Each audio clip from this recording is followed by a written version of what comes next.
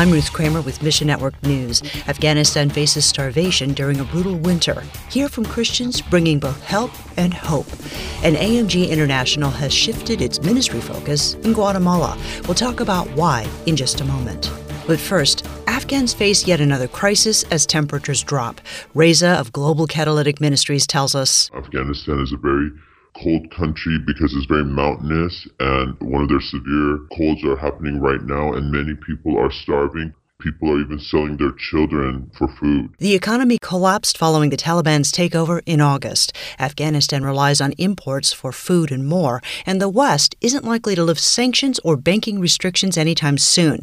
That means nearly 23 million Afghans face acute hunger. More than 8.5 million are on the brink of starvation. Not a lot is being able to be done because the Taliban will not allow organizations to come and help it. One of the few groups with access to Afghanistan, Global Catalytic Ministries is doing all it can to keep people alive. We brought money inside of the country to buy food for people, to buy coal, to buy wood, because it's so cold. Not everywhere in Afghanistan has natural gas and electricity, so a lot of people use coal and wood to keep their houses warm. And we've been able to pass out many pounds of it, pass out so much food. Along with relief aid, GCM helps believers plan for the future. Find your place in the story at missionnews.org.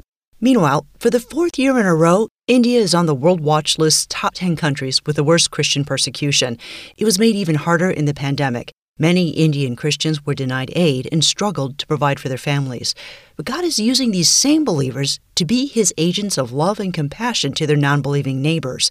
Mission India supports Indian Christians to do gospel outreach, and a worker with Mission India, whom we'll call Eric, says they're excited for 2022. In spite of all these crazy things that are happening in the world, from pandemics to cyclones to persecution, we just strongly believe that God is going to proclaim His love and grace throughout that entire nation. That word proclaim is Mission India's focus this year. 2021 was the worst part of the pandemic for India.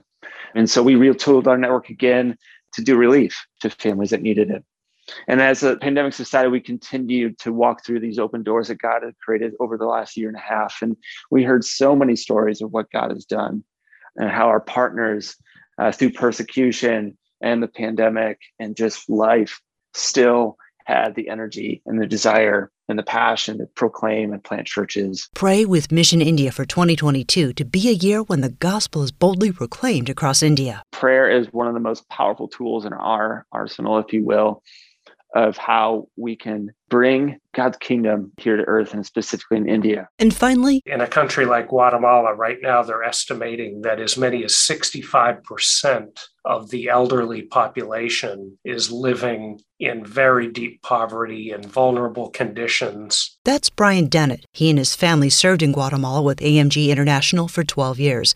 He says the COVID-19 pandemic has pushed so many elderly people into poverty that AMG has shifted its ministry focus to better care for them. Food, shelter, medical care, and we have a goal of reaching thousands of elderly people specifically in Guatemala over the coming months and providing very much needed relief to them. Once they pass their most productive years, the elderly in Guatemala face a lot of discrimination, and the government does very little to help them. Dennett says many end up fending for themselves, but Jesus offers a new way to see the elderly, one that values the image of God over productivity. And they have so much wisdom and love to share themselves that we should be drawing closer to them. And certainly when we are seeing those in need, we should be providing for them. Thanks for listening to Mission Network News, a service of One Way Ministries.